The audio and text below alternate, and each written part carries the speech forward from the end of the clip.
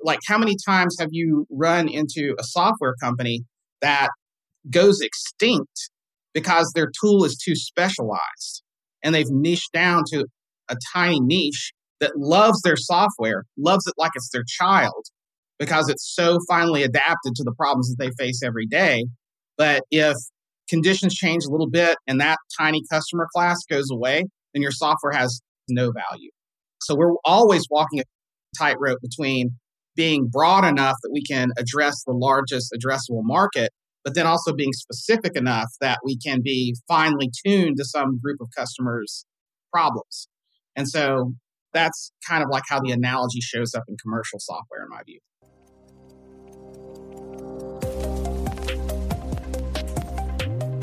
From 7 CTOs, my name is Etienne De Bruin, and you're in the CTO studio.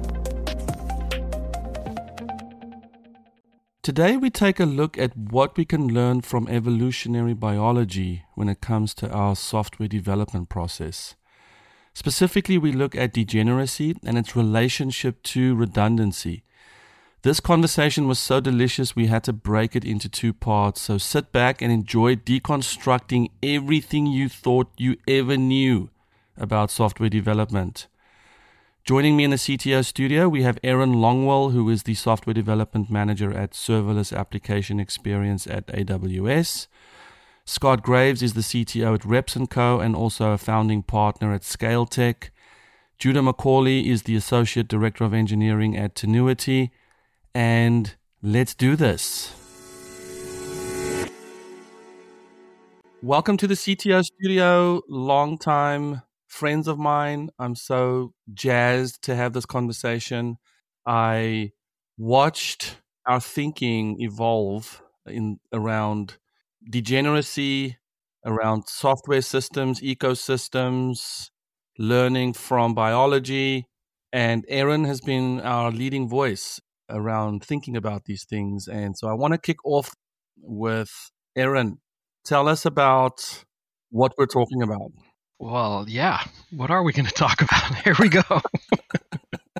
I think the topic kind of centers around degeneracy. I gave a talk at a 7 CTOs conference a couple years ago about it. And I think it's useful to probably talk about the background a little bit. So I had a startup that failed and was trying to figure out why. Ultimately, it was because we couldn't adapt our software fast enough to track the market. And I started looking in all the computer science literature, didn't find a whole lot of answers, started looking in evolutionary biology and found some really interesting things, which center around this idea of degeneracy, which I first came across in, I think it's a paper by James Whitaker in 2010. Yeah.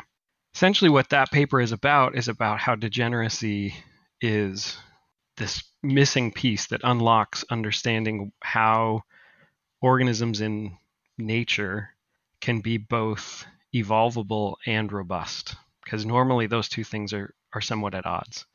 So the first big idea that came out of that paper is that in order to be robust, you first have to be complex. And in software, we often think of complexity as a problem, but evolutionary biologists understand that you can't be robust without being complex because the world is complex. And the only way you can become complex is by evolving to that state. But the problem is once you become robust, you are robust to a particular context and you lose some of its ability to evolve. And degeneracy is the key that unlocks that loop so that you can stay evolvable even while you're robust. And so a definition of degeneracy, it's similar to redundancy. So redundancy is having capabilities that can do the same thing. Something can stand in for another thing. Degeneracy is the same thing, except it's depending on context. So a good example of degeneracy are our musculature system. I was talking about this with Judah the other day. You have certain muscles in your body that are designed to move your limbs in different directions. But if one of those muscles is injured, the muscles next door can sort of fill in. They're not as good at it. So degeneracy is often a degraded version subbing in for something else, but it still works. And so that being able to have something work in one context and have something else being able to sub into that space in another context is a key feature, which opens up all kinds of questions about should we be as focused on efficiency as we usually are. So yeah, I'll start it with that and let the others jump in. So I love talking about degeneracy because like people always assume that it's like, oh, Judah, you're a degenerate. And I was like, well, yes, but that's not the kind that we're talking about here. But it's a fundamentally interesting topic. For those who don't know, including probably Etienne, I'm a self-taught developer, but my actual academic background got degrees in mathematics and evolutionary biology, ecology and evolution. So like that was really my jam in college. And so when I started talking with Aaron about some of these things, I was like, oh, I've got like, I can totally see these parallels, you're making there. And a lot of them really hold, but not only from evolutionary and biology and ecology, but also from dynamic systems theory, which is fundamentally, you end up with these systems that are dynamic in discrete dynamic systems and nonlinear systems in math. They describe a lot of biological systems because they're fundamentally based on feedback loops. You run through an iteration once, and then the end result of that feeds back into the beginning of the next iteration. And biological systems just kind of fundamentally work that way. They do not tend to be linear systems. And so the way we do software development now, in particular, focusing on the iterations of systems, and trying to do small iterations, checking, and then using that feedback cycle into the next iteration ends up mapping a lot of, obviously there's huge differences in the particulars, but the overall patterns can end up looking very similar and having a lot of applicability to one another because the fundamental mechanisms involved in how we evolve software systems and how we evolve biological systems ends up being at a macro level, having a lot of similarities just structurally. So I think that we always have to be careful with making analogies and, metaphors and such. You can get seduced into thinking, oh, this must be exactly how it works because, that's how it works over here. That's not true, but it doesn't mean that we can't do a lot of pattern recognition, which I think, serves us well when we can see how one system works and apply that thinking over to others. So I was very excited to start talking with Aaron about it because I think there's a lot of really good stuff to map in there. Excellent. Scott? When I was, I want to say, a teenager, an early young adult, I read Richard Dawkins' book, The Blind Watchmaker. I came from, a religious background. I grew up in the South in the Baptist church. So I had heard Reverend Paley's sort of attack on evolution, which was that if you were walking down the beach and you came across a watch, like a pocket watch, you would look at this complex object that appears to be specially adapted to a very narrow purpose to tell the time. And you would sort of immediately assume that there was a designer there because the watch was so finely tuned to be able to tell time and so specialized, right? And I didn't really know anything about evolution at the time or how, adaptation was supposed to work. And so my introduction to that was The Blind Watchmaker. And Richard Dawkins' point in there was that evolution is a watchmaker, but the watchmaker is blind. It doesn't know from minute to minute what the conditions are going to be and what it's going to have to adapt to. So it's slowly over time by, accumulating these small adaptations that you can get the pocket watch. You can get this complex, highly adapted object.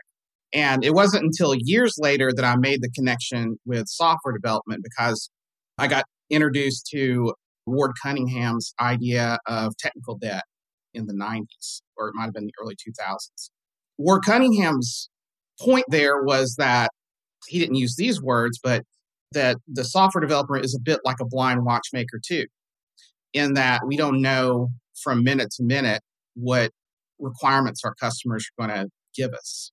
And he talked about technical debt being the difference between how you've designed your system now and how it works and how that problem is going to be given to you in the future, like how your knowledge is going to evolve over time.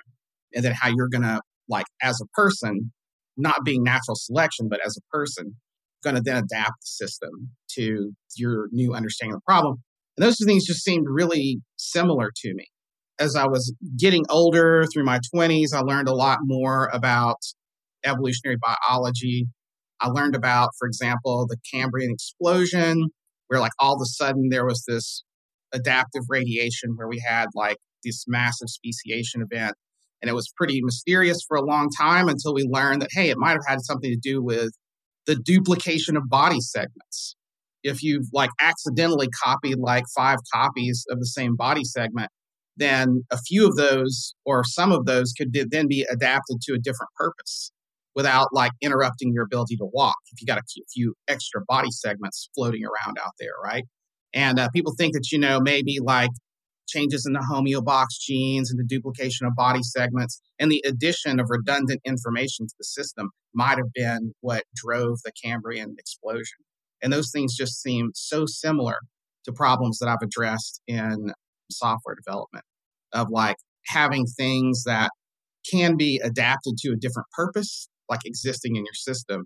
When I heard Aaron's talk on that, my brain just caught on fire. And I was like, oh my God, people are actually talking about this. And I thought this was just sort of like a strange idea that I had in my back pocket I'd never talked about. Yeah, there's a lot of fertile ground there. So I've been reading and working a little bit lately. I'm still working on my book. It's coming along very slowly. But the thread that I'm on most right now is kind of the idea of failing forward, that understanding that you have to fail, that failing is how you collect feedback about how your current adaptations are working. And that's constantly changing. As the environment changes, you may be more or less suited to the environment than you were before. And so being more intentional about how you fail and being careful about how you learn from failure, the concept I've been thinking about is sort of failing forward, to take opportunities where you can fail in a way that's not fatal as a way to move to a different space.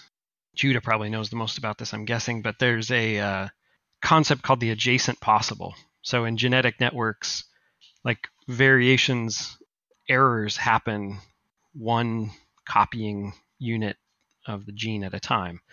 And so when that modification happens, now you're in there are people that work on this in, simulated multi-dimensional space. And so when an error happens, you've now moved to a different space in that genetic network, which now makes other things possible that weren't possible before, because the evolutions which are now possible are, from a new spot in the network.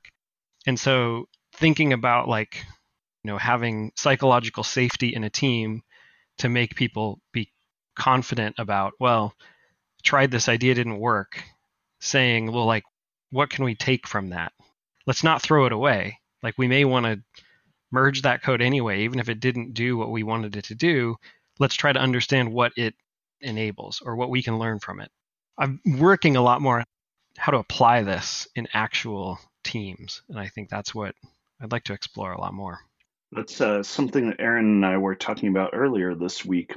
I think there's a number of key things that lay folks don't necessarily completely grasp on evolution and its mechanisms that are surprisingly powerful. One of them is, when we think about mutation, which is one of the primary drivers of evolution. You have genetic recombination, and sometimes there are transcription errors and mutations arise. Things are not copied perfectly. That's just a normal part of things. And so we think about mutation from a cultural standpoint as being very exceptional. You think about the X-Men and the mutants and things like that. But in nature, most mutations are evolutionarily neutral. It's just a thing. It neither makes things particularly better. You don't develop spidey powers. And it also doesn't just kill you. Either of those, sorts of scenarios are extreme outliers. The bulk of mutations are just a thing. And similarly in software development, and the way I think about it is what's one of the hard problems that we talk about in software development? Naming things. Naming things is recognized as a hard problem. But when you pull back, like how much of an effect do two different names for the same function end up doing? So you could have an extreme where somebody names a method in a way that is completely perfect. Like you know exactly what it's going to do. It's completely obvious. Saves someone a few seconds, maybe like 30 seconds of going in and like reading the method. You might have somebody else who does the complete opposite, where they name it something that sends you in exactly the wrong direction and like wastes time of developers who think they know what the function did because they met the name.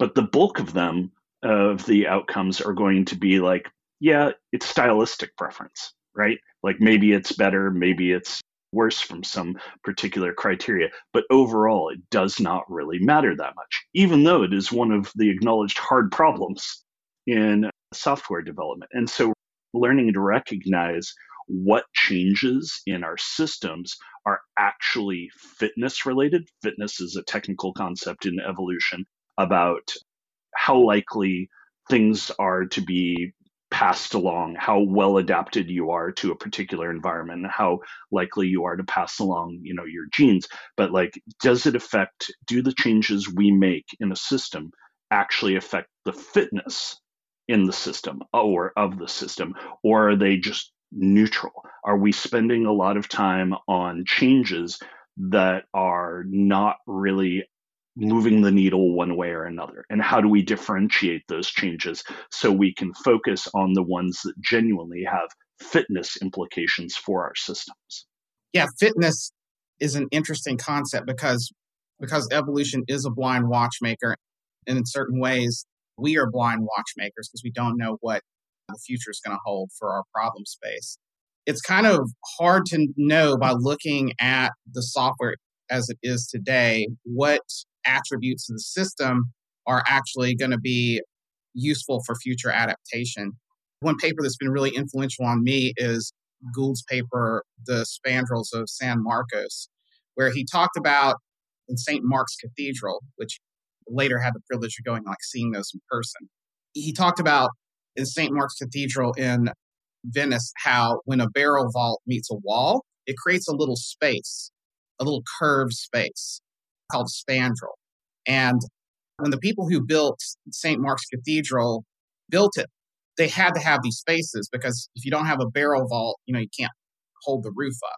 And so they saw a blank space on the wall there. And so they painted a little saint in it, right? Because they want to decorate every surface. But the idea is that the spandrels were not created to give them a spot to paint, right? It was just sort of an accident of history, or like had more to do with what it takes to hold the roof up than having spaces to decorate. So it kind of like inverted the logic there and pointed out that, hey, that evolution and like software developers work with what they have, right? They work with the system as it is, because you can't just throw out all your software and start over every time the problem changes a little bit. So there has to be material of some kind in your software that you don't know what it's for ahead of time. It's just like a well of complexity that you can tap into when the system changes or when there's an opportunity to adapt. So the idea is that you can't look at your software and know what's going to be important to adapting it to a changing problem space ahead of time. Some of these things that you're going to have in your software system are spandrels. And only when the opportunity arises for you to adapt your system can become obvious to you, actually, I can use that to address this problem space without throwing all my software out. We'll be back.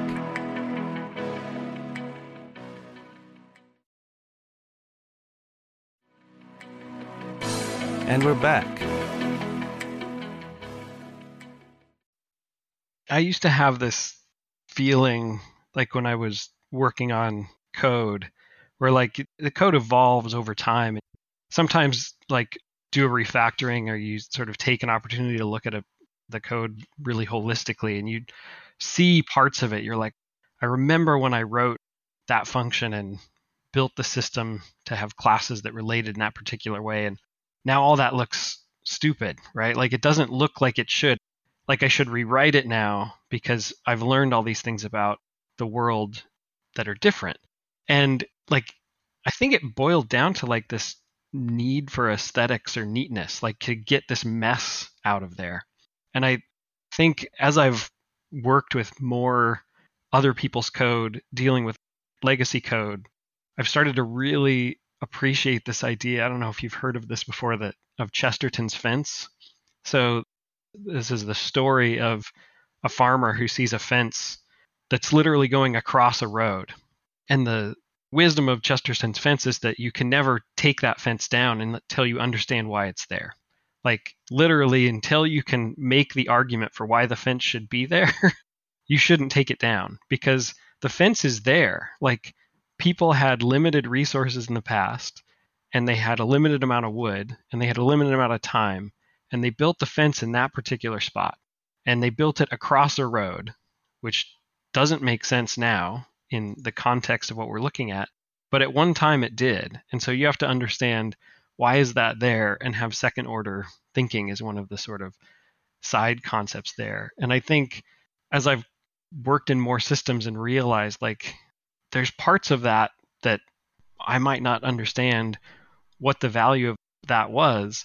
And the fact that it's there creates this new problem space where something else could potentially evolve. Like that could be potentially useful. I think in the talk, there's a tweet that somebody likes to troll by saying, never calling legacy code, calling it revenue code, because by definition, that's the code that makes the money. Like the business exists. That code is the reason why money comes in the door, almost by definition of the fact that it exists. It's weird how things change. I didn't learn about Chesterton's fence until this year, but well before I learned about Chesterton's fence, I read Joel Spolsky's legendary blog post, Never Do This. And the never do this he was talking about was never throw out all of the code that's built up over the years. And, we did that with Netscape and it was a disaster. And I've seen in my career 2 or 3 people who maybe had never heard of Joel Spolsky, but they did that. And he's right, it always fails. Because when you go and you look at a piece of code, like people who are not in software, I always tell them, every piece of software you admire, every piece of software that you think is great, that you're impressed with, if you could go peel the curtain back on that, you'll be shocked at how hard to understand and complicated and garbagey the code looks. And that's because all that stuff in there that you think is garbage is not garbage. These problem spaces we build software for are so complicated. Like we have to follow this algorithm of changing it in small bits over time, a little bit like evolution. The way that shows up at the end of that process is a bunch of systems that if you change any part of it slightly, it gets out of balance and it stops working. But all of the stuff that's in there, which Joel Spolsky calls hair, talking about growing hair on the code, right, is really just is the sum total of this evolution-like, it's not really evolution, but evolution-like process of making a lot of small changes over time. And Joel Spolsky makes the point, and the others on this call made the point, is that is value. That nastiness you see in there is the value that's accumulated in the system over time by these small steps. And we need to start appreciating that and treating it with the respect that it deserves. I'm going to challenge that a little bit. Do it. I'm going to go with the heterodoxy here. Everything you said is true if conditions stay stable. That's part of the thing. Is so there's this notion in landscape ecology, which is, ecology at landscape levels, called disturbance regimes. And so all ecosystems undergo various disturbances. Rain's hard, there's a drought, fire comes through, earthquakes, volcanoes, etc. And the notion there is like various parts from the tiniest little bit up to the landscape level, how do they respond to disturbances that come in? So like I live in Oregon in the west side, and we've got these, wonderful, gorgeous old growth forests that are incredibly resilient. Like, the big storms come through, handfuls of trees get knocked down and such. You might have a, big ice storm, the trees go down, but those trees go down, open up holes in the canopy that's otherwise, fairly dark. And then new things start growing on top of the downed trees. Like it forms a even more complex layer for new things to evolve. And you've got the source trees around that will seed it, and you've got all the animals that come in. And so it's a very resilient ecosystem structurally to disturbance. But now we're seeing, as climate change impacts things, the types of disturbances, and especially as we have limited fire, which is one of the natural disturbance forces through our ecosystems, we're seeing a bunch of diseased trees not getting taken out. We're seeing a bunch of drought that has not happened in several thousand years that a lot of these systems have been in place. And so now we're seeing, how do they adapt to these new different kinds of disturbance regimes, the different types of forces and the different severity of them and the different frequency over them. Because all these systems, we think about them structurally, but it also has a time dimension to it. They're, at least 4-dimensional. And so thinking about how we see now these very resilient systems for a certain set of conditions evolve in the face of a different set of conditions and different disturbance regimes, you end up thinking about these systems in a very different way. And so I think for a lot of people like, Joel, the thing you're saying is correct. But then if you have rapidly changing conditions, then you very well may see those systems be so much harder to reason about and so much harder to evolve in a more largely disturbed direction. Like if you have to make rapid, larger scale changes, they might be much, much less resilient in those kinds of environments. And so I think to some extent, there's some selection bias in how he sees those things. I think you're right. And I think that it's always this trade-off, isn't it, between understandability versus adaptability, right?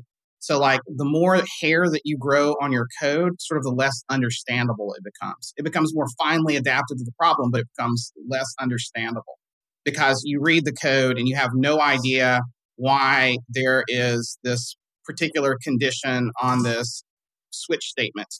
Like, why did they add this to the switch statement? What weird condition prompted them to do this? If you understand your problem very well, you can take all of that out. You can adapt your design to that problem and it's more understandable, but then it's also less adaptable. So that axis of understandability versus adaptability, I think is what we're talking about here in the context of software development. And I believe you were talking about adaptive landscapes on your talk, which I think might be a good thing to introduce into this particular part of the discussion. We should get into the adaptive landscapes. There's a piece, though, of this conversation that reminded me of when Judah and I got together earlier this week, where I was talking about my boss, the first startup I worked at. The CEO or COO had a Ferrari, and he sometimes let the engineers borrow it. And I remember asking him, what's it like to own a Ferrari? And he said, it sucks.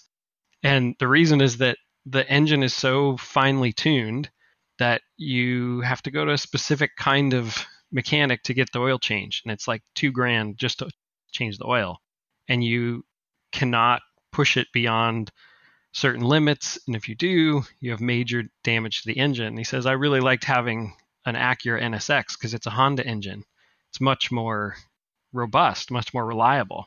And I think Judah and I were talking about this spectrum between the Ferrari engine and the Honda engine, right? There's a certain amount more resilience in the Honda design because it's not designed to be as efficient. It's not designed to only work at the top of its game, so to speak. It's maybe a little less performant potentially, but way more reliable.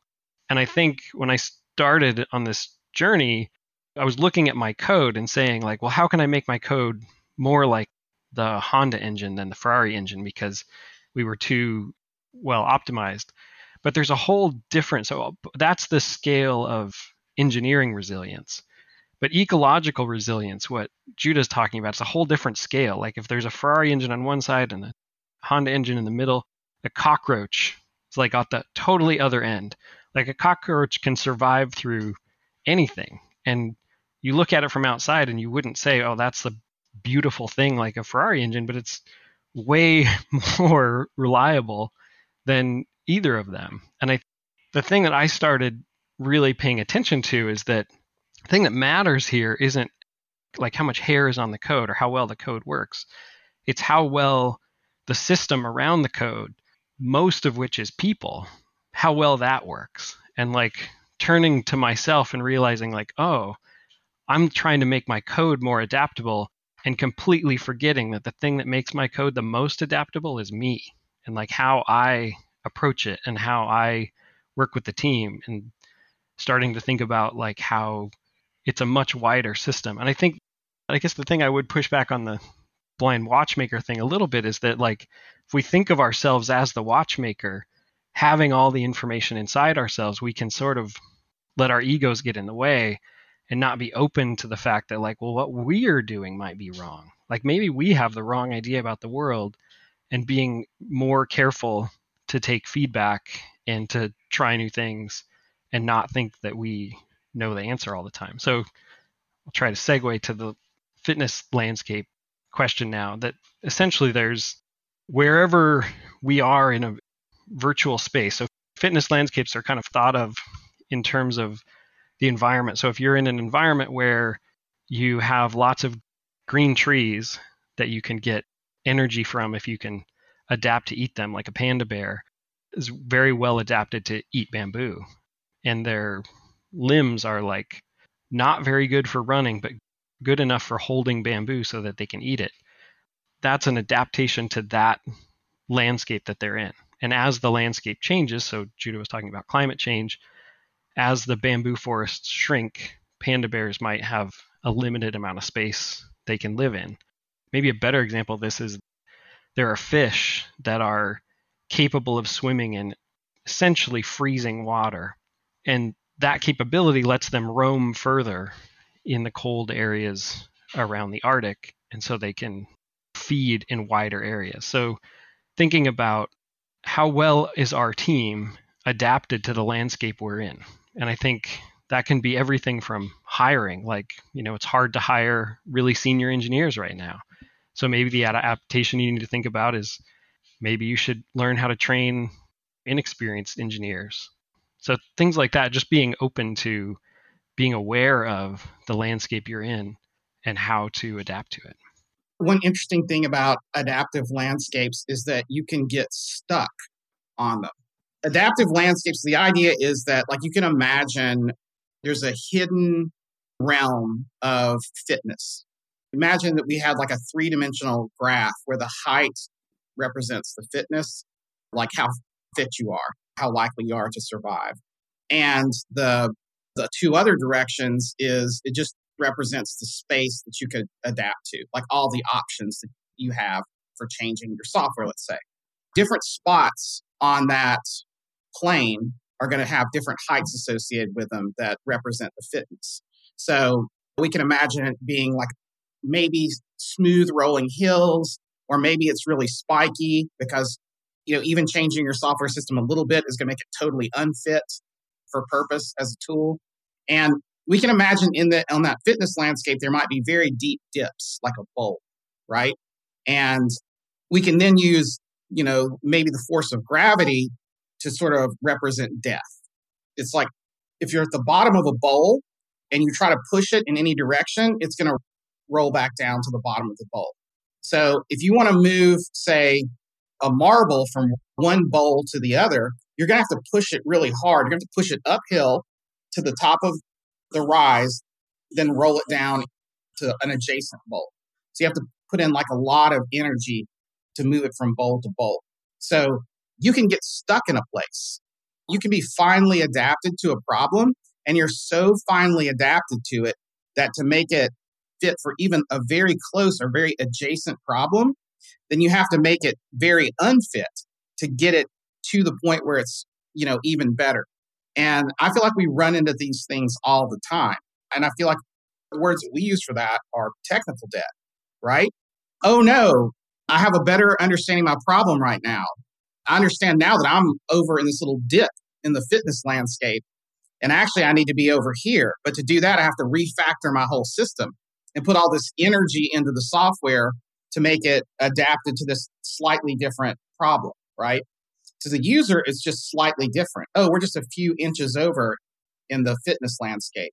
But I have to do some crazy things to my software to get it there because it's so finely adapted to the problem right now as I understand it. And that's, I think, what Judah might have been referencing about organisms that are finely adapted to their environment are vulnerable because even small changes in the conditions can create a situation where those organisms cannot adapt.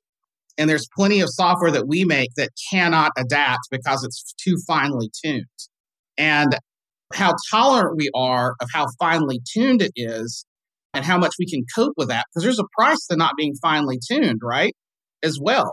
Because if you have this system that has all of this material in it for adaptation, then increases the complexity of the system. So we're walking this tightrope between the complexity of the system and it being simple because it's adapted to something specific, right? And if you go too far in either direction, you're on your way to death. And remember that software is like a continuous process. You've got the product people always trying to adapt, trying to like tune their understanding of the customer space, right?